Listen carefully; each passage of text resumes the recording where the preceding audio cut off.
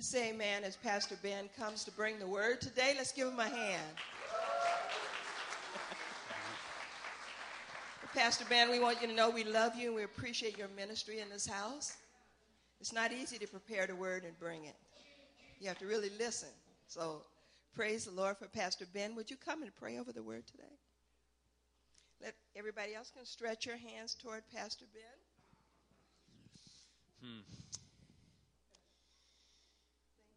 Thank you, Jesus, for this gift. We rejoiced when you sent him to this house, and we still continue to rejoice.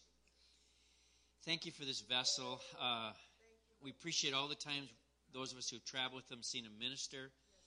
We thank you for all the youth he's poured into, all the adults he's poured into, and we give you glory for that. But, Father, we want a fresh anointing today.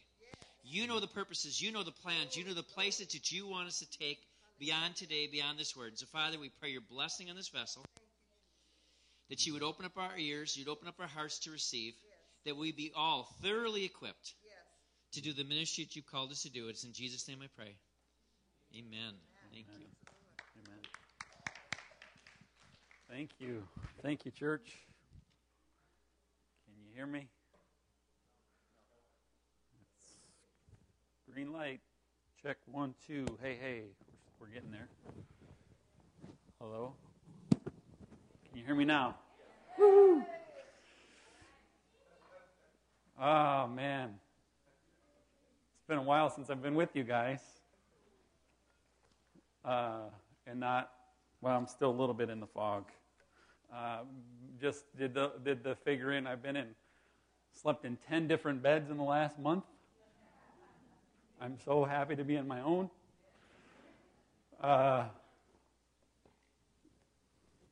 It's good to be with you. Pastor Jim sends his greetings. He's on a cruise.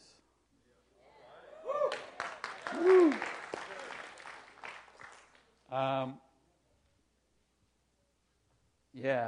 Dude, there's just so much. I've gotten to hang out with the youth. We got to go to Mexico, got to preach the gospel, teach the gospel, present the gospel, minister, pray for people, do stuff. Amazing time together. There was some real team building and bonding. I got to go take the junior high last week. Went up to, 6 hours away to Sand Hill Lake Bible Camp. And then drove 6 hours back. And then a day later, drove 6 hours back with senior high. So, in doing all that, and I'm not trying to get pity points or anything, I'm just, in doing all that, there's nothing as much fun as it was, as much fun as we had, as great as it was, as we saw the power of God move. We saw amazing things happen, especially this week. I'm telling you, Tyler says there wasn't a service less than 3 hours this week. There was, as the week went on, I'm telling you, we dismissed the kids and nobody would leave. It was powerful. I mean, we're having 4.5, 5 hour services, just sitting waiting. It was beautiful. Saw God move in powerful ways. I tell you that seeing God move and do things, and getting to go around the world, getting to go to Mexico with my family, there's nothing greater than teaching and preaching the Word of God. I'm so honored and privileged to be able to share the Word with you this morning. I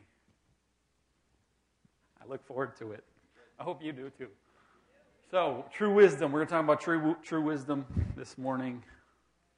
There is a house built on sand and a house built on the rock. Just get the picture for a moment.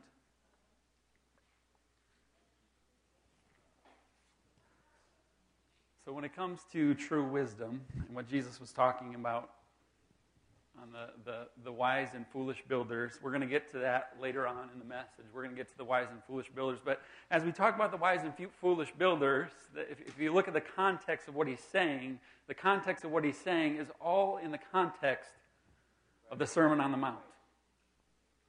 He preaches the Sermon on the Mount. He sits down on a hillside with his disciples, and everybody else is listening in. He sits down, he preaches this amazing sermon, a totally upside down, rock your world, crazy, life-changing sermon, and says, you've heard the words, you've heard the message, you be wise or be foolish. The context of the wise and foolish builder is, take my words that I'm teaching you right now, that I've taught you for, I don't know how long this sermon took. It's probably a while. Preached the Sermon on the Mount, totally spoke into their culture and who they were, and I'm telling you, the Sermon on the Mount spoke directly to their heart. As we've been talking about since February, we've been talking about the Sermon on the Mount. The context of the wise and foolish builder, we'll get to it. Here's the context. The Beatitudes. Let's go do a little review.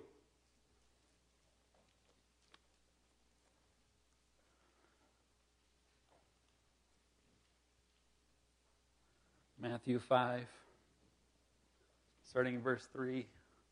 Blessed is the poor in spirit. Poor in spirit, for theirs is the kingdom of God.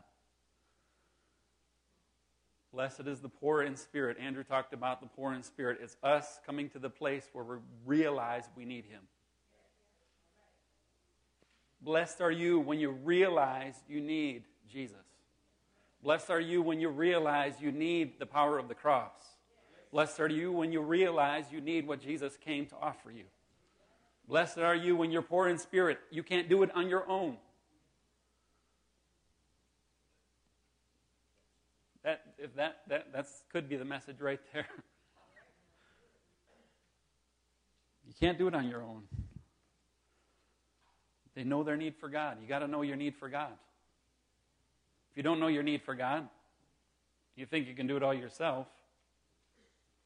It's not the blessing. Blessed are those who mourn. Peg brought a message talking about mourning. Talking about going through hurt, pain, difficulty. Blessed are those who mourn, because they will be comforted. Blessed are they who mourn. The context of what he's talking about is mourning over your sin. Mourning over your brokenness. God, I'm broken. I'm hurting. I need you. That's where God can come and bring healing. That's where God can come. If we're in a place of denial and in a place of, I'm not really a sinner. I don't deal with that. I don't struggle with that. You got to come to a place where you're mourning over your sin. God, I'm sorry for the things I'm doing that's breaking your heart, the things that you sent your Son to die on the cross for. And if nothing else, it affects and changes our intimacy with Jesus, our intimacy with the Lord. Your sin, you got to mourn over that. I'm sorry for the way it's come between me and you, Jesus. Blessed are the meek. Meek is not weak. Blessed are the meek, for they will inherit the earth. It's coming to a place where I'm totally secure in who God is and who I am. And you can write stuff like Moses when he says he was the most humble man in all the earth. Blessed are those who hunger and thirst for righteousness. Mashawn preached a message on hunger and thirst.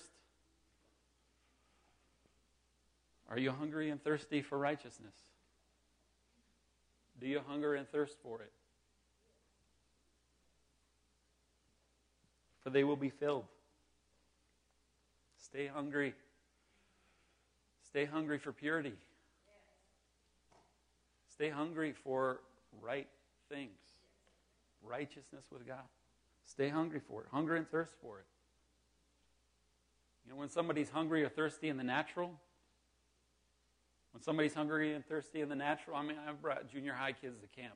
I know what, when you're driving for 6 hours and you go past some time when they're hungry, guess you start hearing about it. When are we going to stop? Dude, we're only an hour into our trip. Just stop. When somebody's hungry and thirsty, that's the only thing on their mind. That's the only thing they care about. That's the only thing. That's their focus. When you're hungry and thirsty for righteousness, it's what I'm focused on. I'm hungry, I'm thirsty for it. I think about it. I give it my thoughts. I give it my heart. I give it my intentions. Blessed are the merciful, for they'll be shown mercy. Blessed are the pure in heart,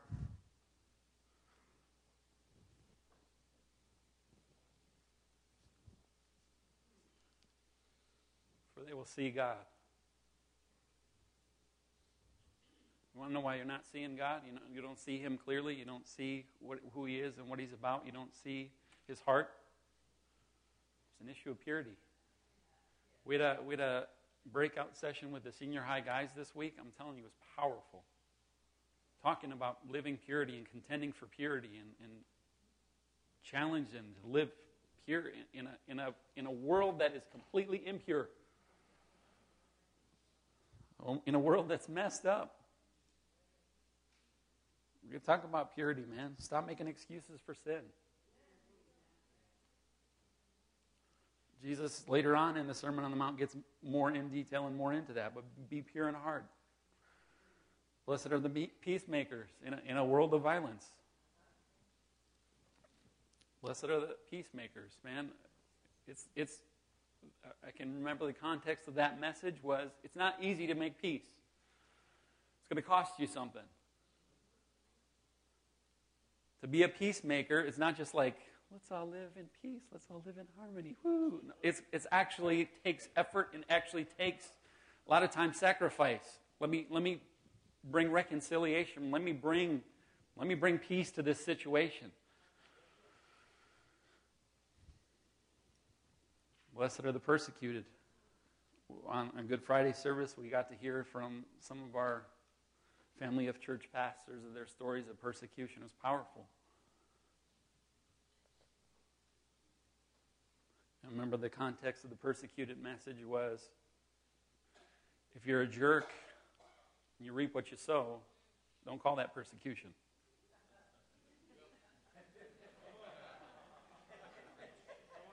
That's the gist of what the message, right?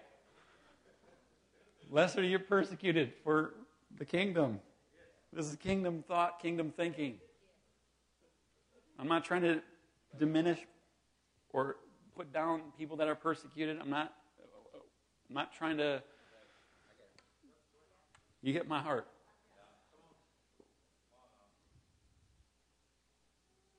The next, the context of the wise and foolish abilities, he goes into salt and light. Salt and light in chapter 5, verse 13 through 16. You're the salt of the earth. You are the salt of the earth.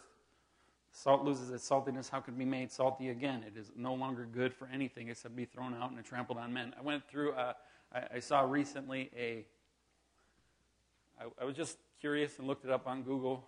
Uses for salt. It was amazing. There were so many uses for salt. Now, I'm just thinking spiritual. Don't have time to preach the message this morning, but just thinking practically. In the spiritual context, we're called to be salt. We're called to bring purity. We're called to melt ice. We're called to bring flavor. We're called to preserve. We're called to heal. Come on. There's so many uses for salt. You get the picture. God's called us to be the salt of the earth. If you're going to be salty, you look different than everyone else. You ever wonder why you feel like you're all alone? Because salt, when it's all in one place, is really salty. It's got to be spread out a little bit. That's why we each got our own little world and our own little place in God's kingdom. We're not. Salt, when it's all together, kind of gets nasty. You're the light of the world. A city on a hill cannot be hidden. Neither do people light a lamp and put it under a bowl. Instead, they put it on a stand. It gives light to everyone in the house. In the same way, let your light shine before men. May see your good deeds and praise your Father in heaven. This week, got to preach the message of the truth of the gospel.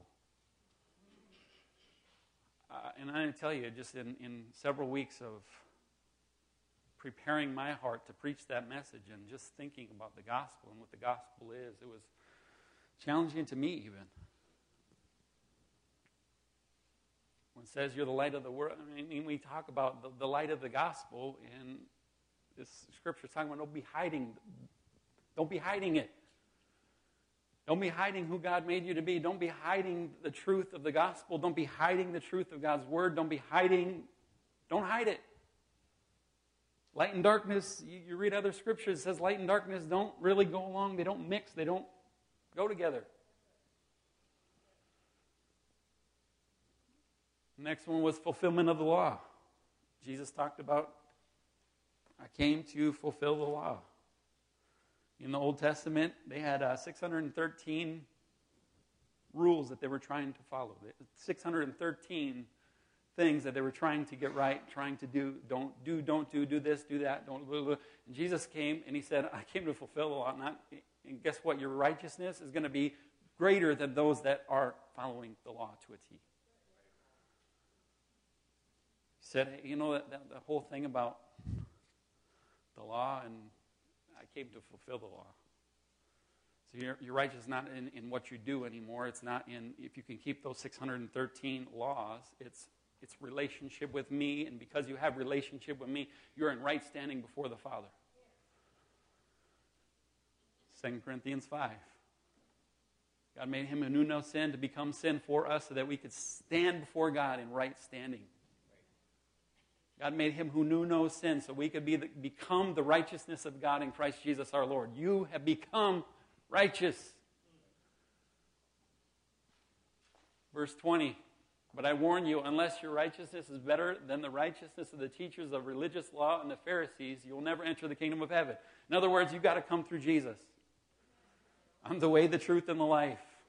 No one gets to the Father except through me.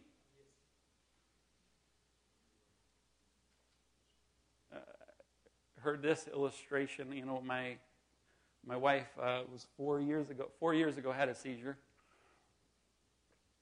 I don't need to go into detail. It was crazy day of my life.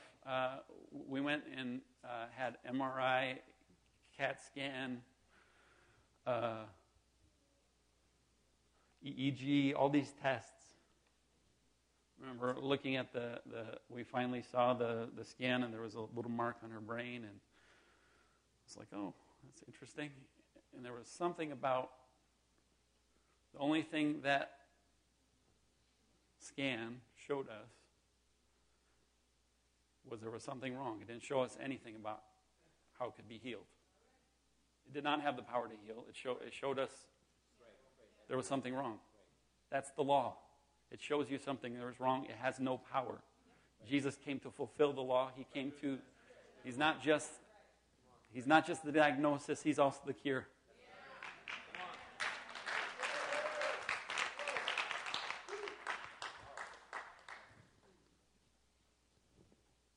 Murder and anger. Jesus compared murder and anger. Ooh.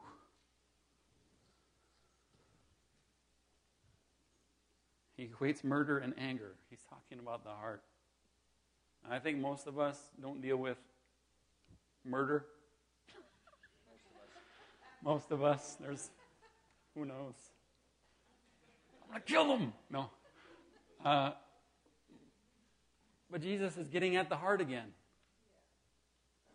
He's saying, you know, you have thoughts of anger. You have thoughts, guess what? When you lash out in anger and you express your anger in a way that's not constructive and healthy and building the other person up, guess what? You're murdering who they are.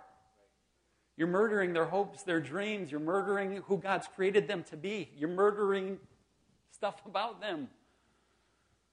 Comes down to an issue of the heart. Are you building them up? Are you constructive criticizing? Are you I want to see, you know what I'm saying? Got to deal with anger.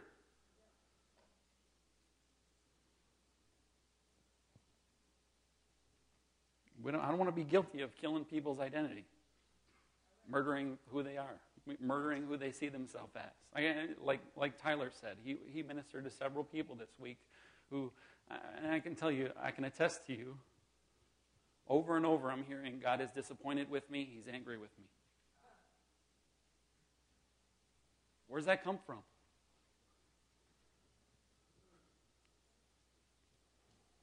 Next, he gets into adultery, the very same, similar concept. He's saying, you have adultery. I'm talking about lust, even the thought of adultery. It's again an issue of the heart. Look what he says you've heard it said in verse 27 of chapter 5. You've heard it said, do not commit adultery, but I tell you that anyone who looks at a woman with lust and has already committed adultery with her in his heart. If your right eye causes you to sin, gouge it out and throw it away. It is better for you to lose a part of your body than for your whole body to be thrown into hell. Your right hand causes you to sin, cut it off and throw it away. It is better to lose one part of your body than the whole body to go to hell. Twice he repeats himself. When it comes to the issue of adultery and the issue of lust, the issue of,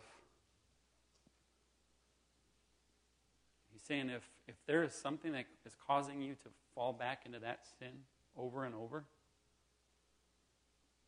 you need to deal with it. Get it right. If you don't, it's going to lead you somewhere you don't want to go. That's in red letters. Jesus said it.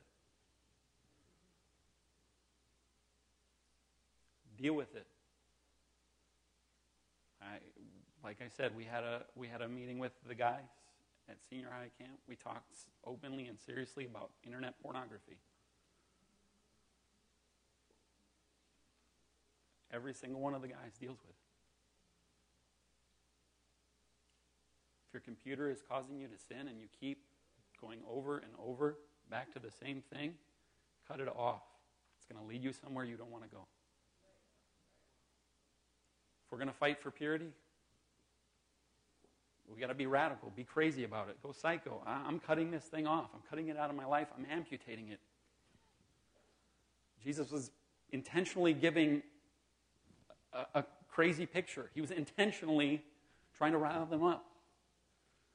Because guess what? You've been trying for years to overcome internet pornography and you've not done it. You've got to get a mindset that says, I've got to do something drastic. I've got to do something crazy. I've got to be psycho about it. I want to fight for purity in a generation and place where impurity is all the time.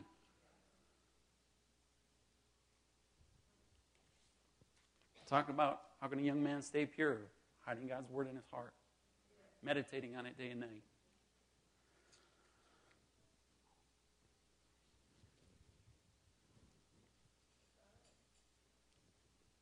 Divorce.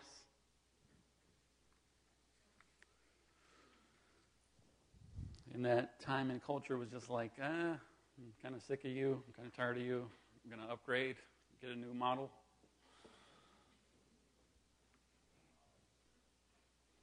A new model, no pun intended.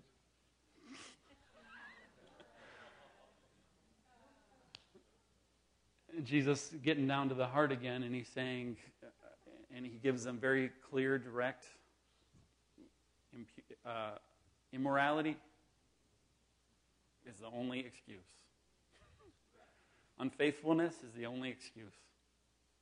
You need when you're divorcing and remarrying and doing all this stuff, guess what are you doing to the value of marriage? Anybody see that in our today's day and age and culture? The value of marriage decreasing, getting less and less. I thank God for marriage. Thank God for my wife. I want to add value to my marriage. Paul later on in Corinthians expounded on it a little more. If you need more reading, we can get you that. But divorce, Jesus was very plain. Oaths, talk about let your yes be yes and your no be no. Do I work with young people? This is a challenge. This is a challenge when you're a lot of times when there's conflict involved, or if there's like, I just want to say yes to everything because I don't want to hurt your feelings. Or they'll say yes, but they have no intention. Yeah, sure. Or when you're going to a place like Sand Hill Lake Bible Camp, you're pouring your life out, you're trying to get kids to come, you're trying to get them to come on, let's go. And they're like, yeah, I'll come. Sure. And then like the day before we're about to leave, I get a text message that says something else came up, something better came up. Oh, I see how it is. You remember the days when your yes meant yes and your no meant no? It actually meant something? Do people value your words? Do people value what you say? Can they trust you? Can they trust what you're saying?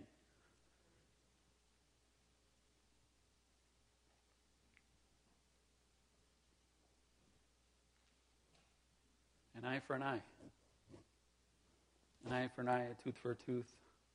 You've heard it said, an eye for an eye and a tooth for a tooth. But I tell you, do not resist an evil person. If someone strikes you on the right cheek, turn to him the other side also. If someone wants to sue you to take your tunic, have him take your cloak as well. If someone forces you to go 1 mile, go with him 2 miles. Give to one who asks you. Do not turn away from the one who wants to borrow from you. In other words, is not talking about injustice. It's not talking about you're getting beat up, just turn your cheek.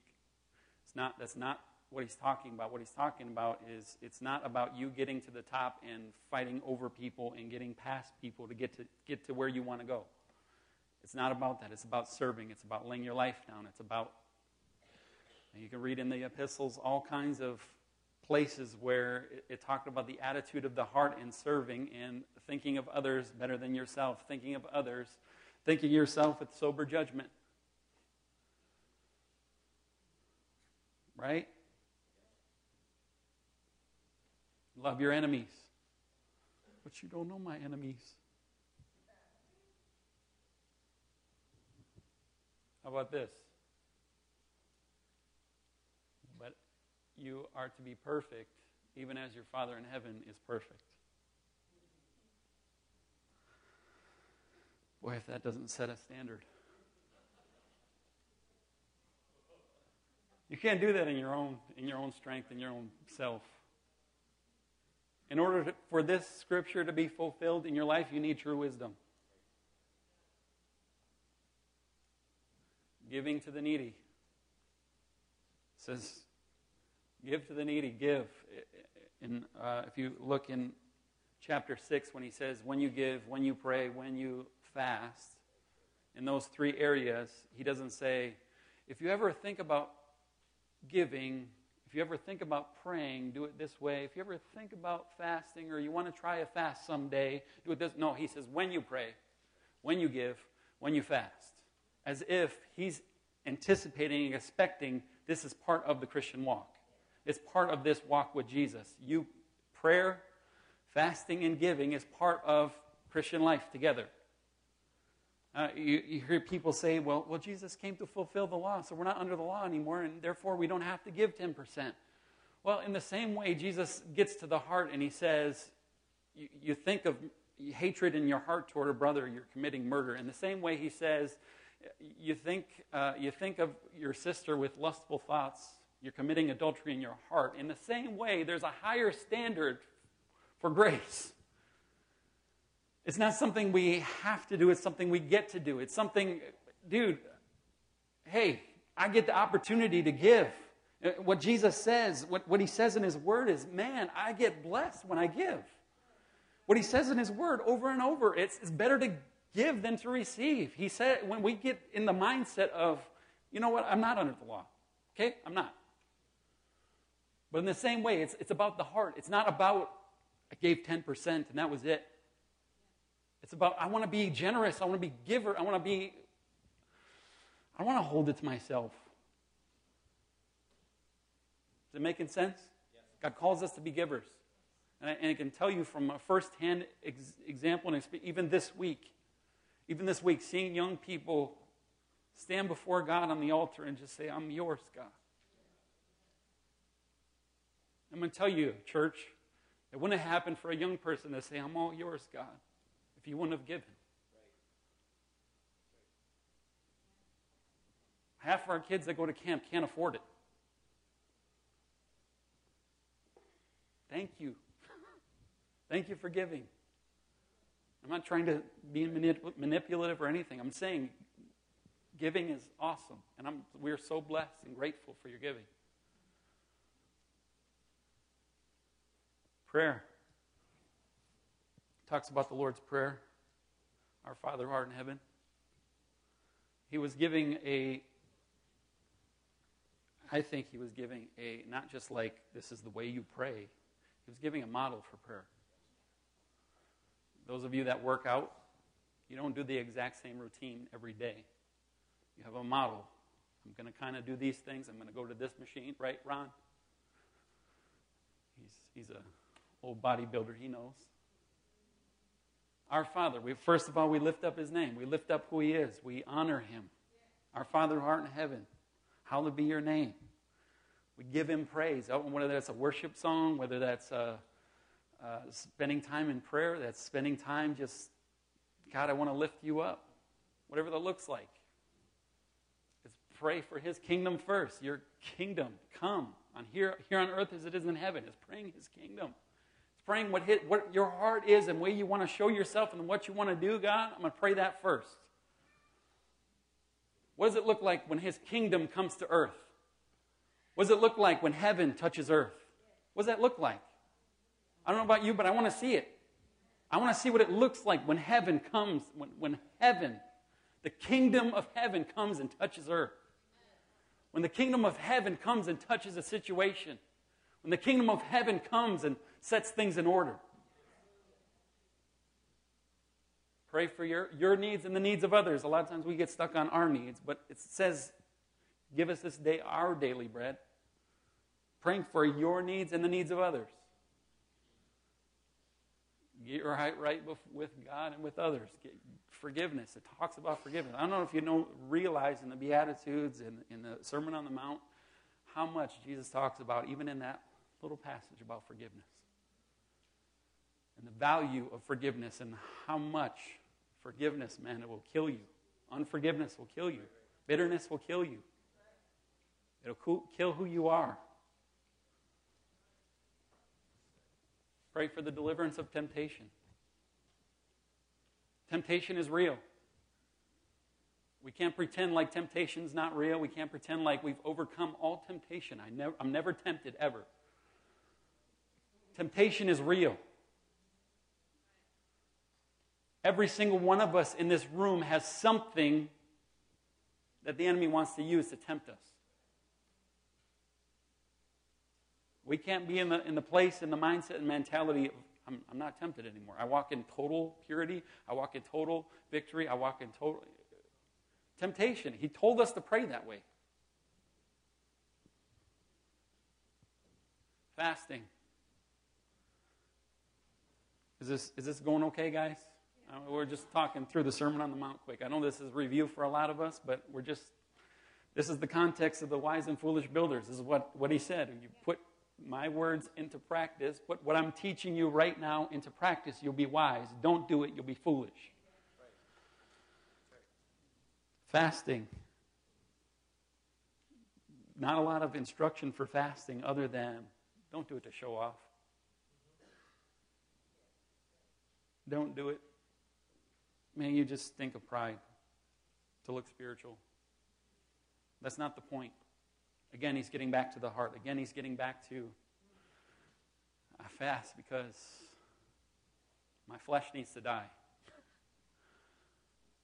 I fast because I need to learn how to tell my flesh no.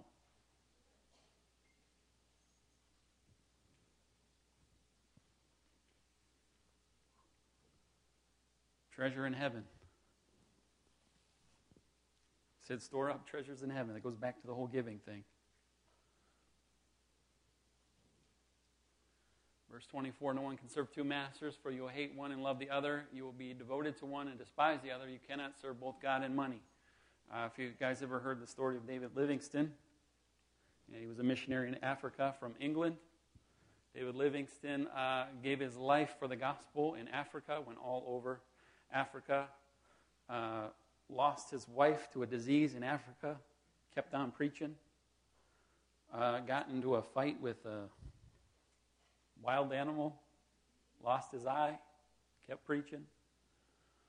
Even in his old age, was preaching, gave his life and his heart to Africa. I remember he passed away. They brought him up through the jungles to get him back home on a boat to where they were going to bury him. And they said in their culture, they not to be dishonoring or not to be rude, but they cut his heart out. And they said, where his heart is, that's where he's going to be buried. His heart was in Africa. Where your heart is, there your treasure will lie. Where is your heart going to be buried someday? Where's your heart going to be buried? Where is your heart? Store up treasures in heaven. You can't serve God and money. Don't worry. So it's interesting. He goes right from you can't serve God and money, and then he goes right into don't worry about what you eat or drink. Don't worry about. A lot of times we think like if I give all for God, I'm automatically signing up to be in poverty the rest of my life. I'm signing up to be poor. I'm signing up to be. And yes, God does call us to sacrifice. He calls us to not. There's times where we can't live in luxury. There's times where God's calling us to live uncomfortable. There's times where God's calling us to identify with the poor. But he talks about laying up treasures in heaven, and the very next thing he says, don't worry. Don't worry, be happy. Yeah.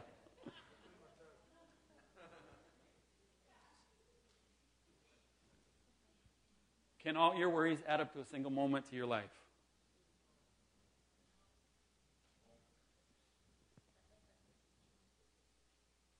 But seek first his kingdom and his righteousness, and all these things will be given to you as well. Worrying about where stuff's coming from, worrying about, I think I can boil it down to work hard, pray hard, take care of your family, and God will take care of the rest. Work hard, pray hard, take care of your family. God takes care of it. You do what you got to do. God will honor you. And does that make sense? Judge rightly. It talks about judging others. Don't judge lest you be judged. If I was going to boil it down, judge rightly is really.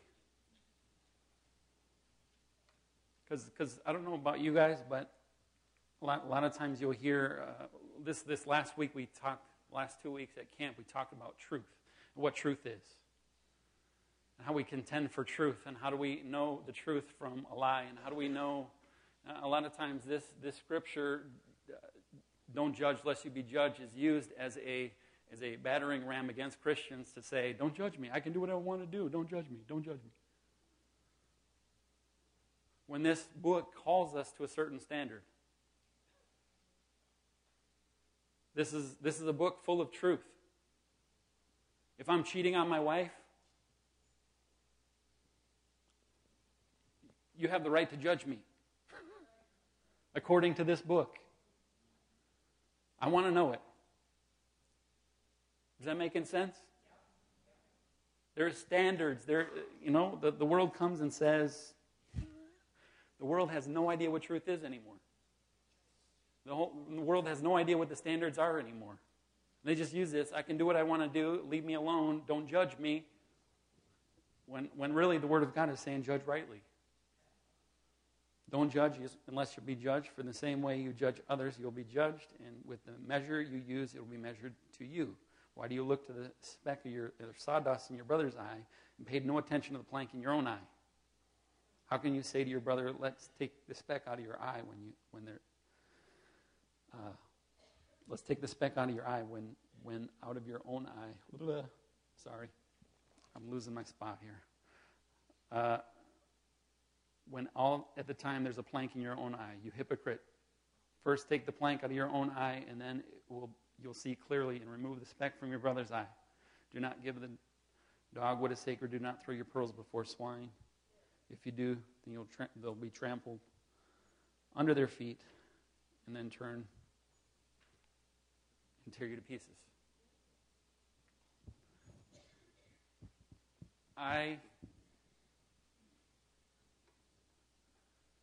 It's like what happened in Romans 1. They all started doing their own thing, and it comes to the end of Romans 1, and he talks about the progression of what happened in Romans and how people started turning and doing their own thing and turning to homosexuality and started turning, and it was like this big party, and nobody wanted to tell each other what was right or wrong. And it said it actually came to the point at the very end of Romans 1, it comes to the point where because no one wanted to, because they were only dealing with their own junk, they were dealing with their own stuff, and they didn't want to deal with their own stuff, they began to applaud one another's.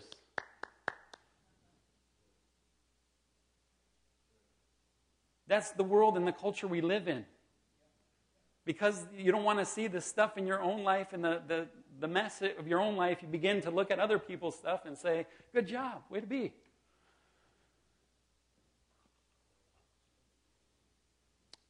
Moving right along. Ask, seek, knock. I think the whole point of that is God answers. Ask and seek, knock. Narrow and wide gate. Now, just listen for a moment. As I was reading and studying and trying to think through, I apologize. I haven't been able to be in all the Salt and Light sermons in the last several months, and I have not done my due diligence to listen to them online. I'm sorry. Why not? Oh, man.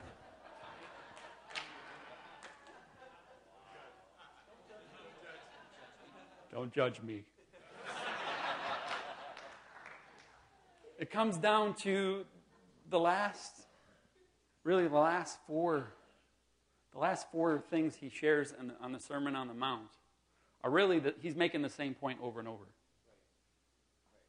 He's making the same point in different ways, and he's telling them in different ways. Basically, you do what I've asked you to do, it's going to go well with you. You don't do it, it's going to lead you to destruction.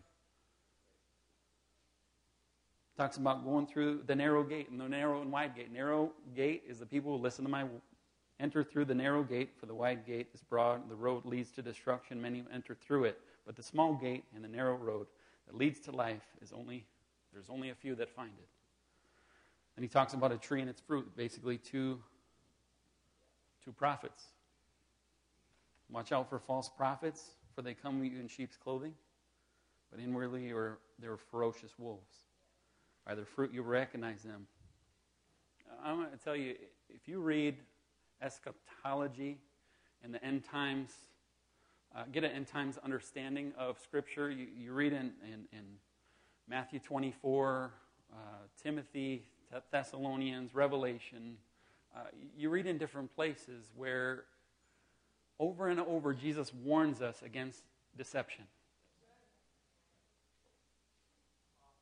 Over and over, Jesus warns us, don't be deceived.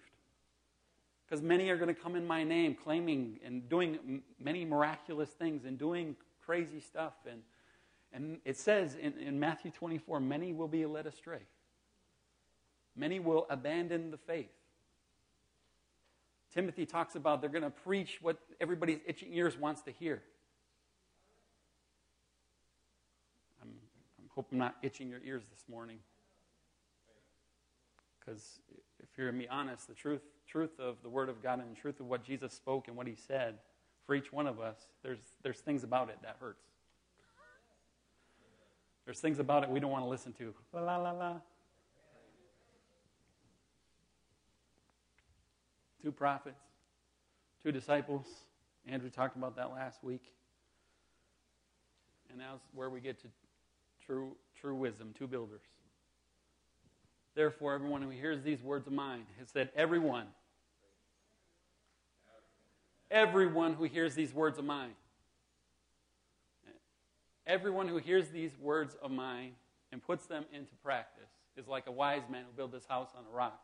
The rain came down, the streams rose, the winds blew and beat against the house, yet it did not fall because it had a foundation on the rock. But everyone who hears these words of mine and does not put them into practice is like a foolish man who built his house on the sand. The rain came down, the streams rose, the winds blew and beat against the house, and it fell with a great crash. Now, Jesus did not have an issue with how nice the house was. He didn't have an issue with, how long it took to build the house.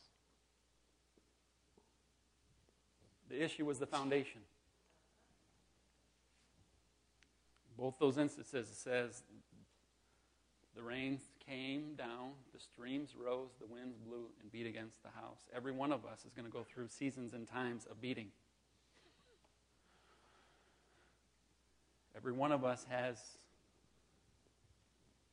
seasons and times of heartache, pain, suffering. You read James chapter 1, it talks about your faith is going to go through a testing.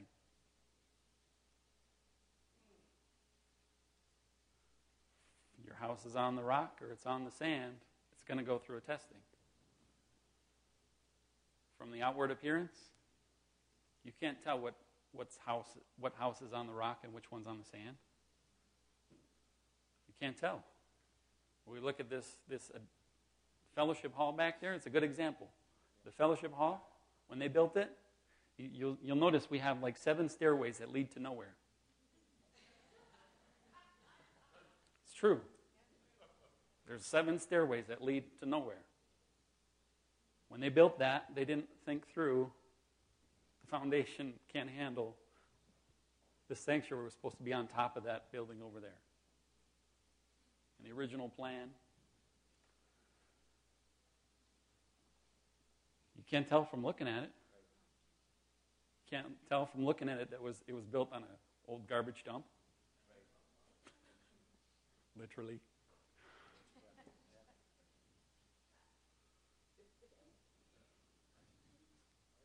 It's fixed? No.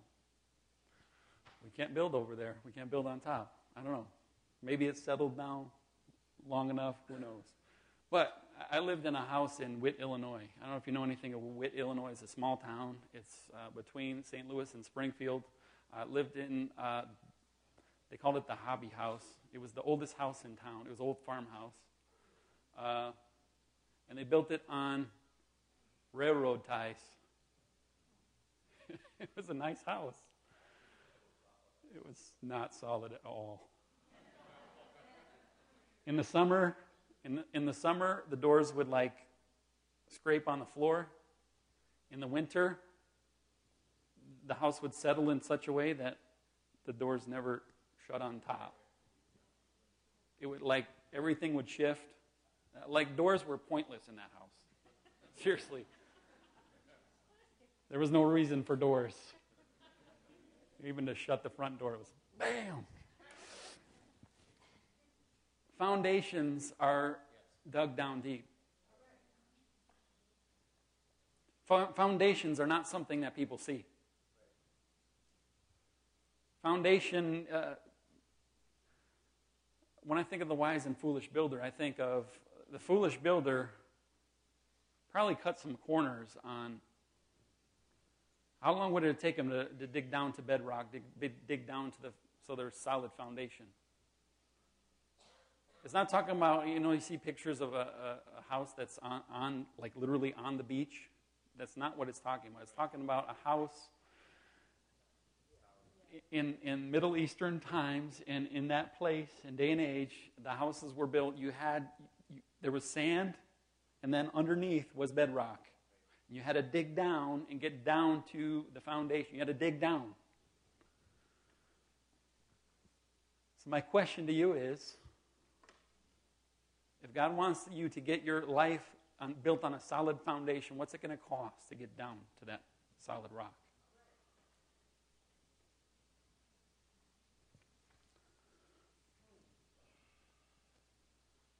Do what he says. This is basically the whole message comes down to these 2 points. Do what he says.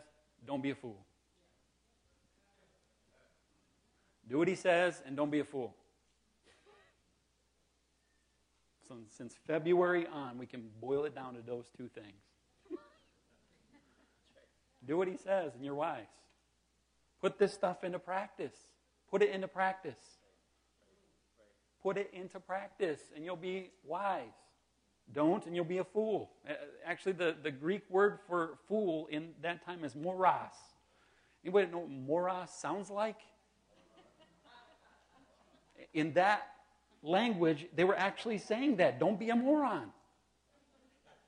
And we try not to be so offensive, but that's what he was saying. Don't be a moron. Build your life on what I'm teaching you. Build your life on this foundation, the foundation of this teaching. Build your life on it. James 1, if any of you lacks wisdom, you should ask God, who gives generously to all without finding fault. It will be given to you. I want to be wise. I want to live wise. I want to live not as a fool. I want understanding. Kids are getting out. We got to hurry. Listen faster here. 2 kinds of wisdom. Who is wise and understanding among you? Let them show it by their good life, by deeds done in humility that come from wisdom. But if you harbor bitter envy and selfish ambition in your hearts, do not boast about it and deny the truth. Such wisdom does not come down from heaven, but is earthly, unspiritual, and demonic. For where you have envy and selfish ambition, there you find disorder and every evil practice. But the wisdom that comes from heaven is first of all pure, then peace-loving, considerate, submissive, full of mercy and good fruit, impartial and sincere. Peacemakers who sow in peace reap a harvest of righteousness. Does it sound like the Beatitudes to you? Tell you, build your life on the foundation. That's true wisdom. If you go back one, dude, such wisdom, the earthly wisdom, does not come down from heaven, but is earthly, unspiritual, and demonic. For where you have envy and selfish ambition, there you find disorder and every evil practice. I don't want to live as a fool. 1 Corinthians 1, for Christ did not send me to baptize, but to preach the gospel, not with wisdom of eloquence, lest the cross of Christ be emptied of its power. Christ crucified is God's power and wisdom. For the message of the cross is foolishness to those who are perishing, but those who are being saved is the power of God. For it is written, I will destroy the wisdom of the wise. The intelligence of the intelligent I will frustrate. Where is the wise person? Where is the teacher of the law? Where is the philosopher of the age? Has not God made the foolish the wisdom of the world? Since the wisdom of God and the world through its wisdom did not know him. God has placed through the foolishness, was pleased through the foolishness of what was preached to save those who believe. Jews demanded signs, Greeks looked for wisdom, but we preach Christ crucified, a stumbling block to the Jews and the foolishness to the Gentiles. Those whom God has called, both Jews and Greeks, Christ is the power of God and the wisdom of God. For the foolishness of God is wiser than human wisdom, and the weakness of God is stronger than human strength.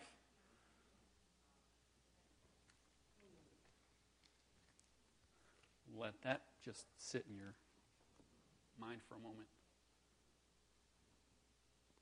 True wisdom. I think it's 12 o'clock already. I was hoping to paraphrase enough that I could make it short so that we'd have time to just... Dude, we just hit like 22 different things. I think for all of us, there's probably at least one of them where Jesus is talking to our heart. There's one of them where Jesus is speaking to us. There's one of us where Jesus is saying, you know, you just heard the word. You just heard my teaching. You can walk out of here and continue to be a fool. Continue to be a moron. Not trying to be offensive.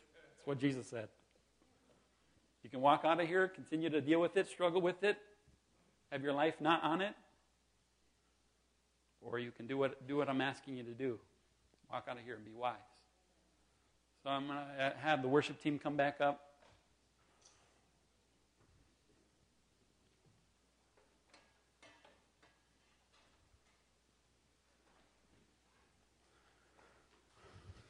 So we just want to, know time is short.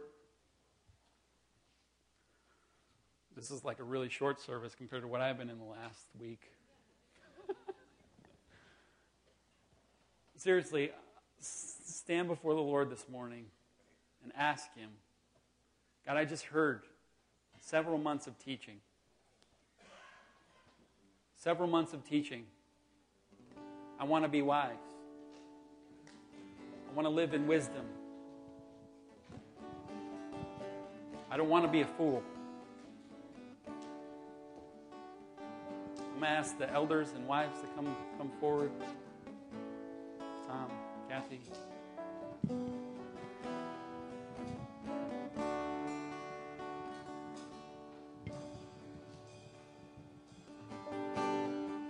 You got something the Holy Spirit is putting His spotlight on, and Jesus is, you know what, I deal with anger, I get angry, I say things to people I shouldn't say, I do things I shouldn't do, I lose control,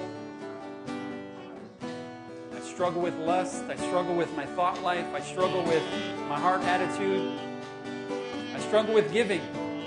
I don't like giving. I like being stingy. I struggle with worrying.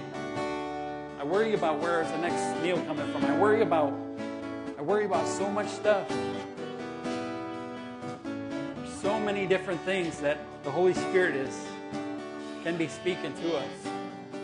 Whatever it is, the Holy Spirit comes and says, I want you to go get prayer. I want you to be open and honest and real with somebody. That's what we're here for. We want to help. We want to pray for you. We want you to leave here wise. We want you to leave here a wise builder. Amen?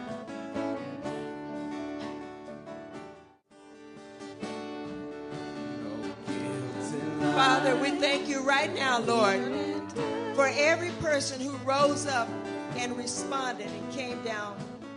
Lord, and we ask you right now to go to the root of the things that entangle us. Go to the heart of the matter, Father, and change our hearts, Lord. Give us a new spirit, a right spirit, Lord.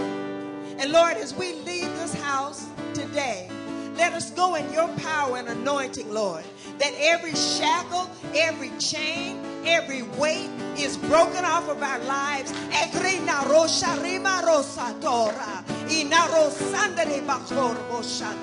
And we are free in Jesus' name. We are free in your name, Lord. We will not live like we lived yesterday. We will live better. In Jesus' name, we give you praise and we give you glory.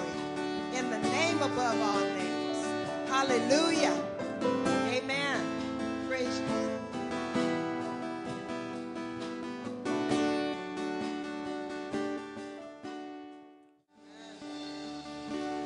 Father, we praise you for meeting with us today, Lord. We thank you, God, for taking us out back into our homes and our community with renewed vision, renewed purpose, with strength and power to overcome, Lord. Lord, as we go from this house to our homes, sent to make disciples of all nations, Lord, let us go with the power of your presence over our lives, Lord. Let us share what we've learned here with our families and with our loved ones and our neighbors, Lord. Let us go with a heart of servanthood, realizing who you are and who you've made us to be ambassadors for you. And as we come again to this house or our eternal home, Lord, let us be blessed in our going. In Jesus' name, we thank you. You guys have a wonderful day in Jesus. Praise the Lord and be blessed.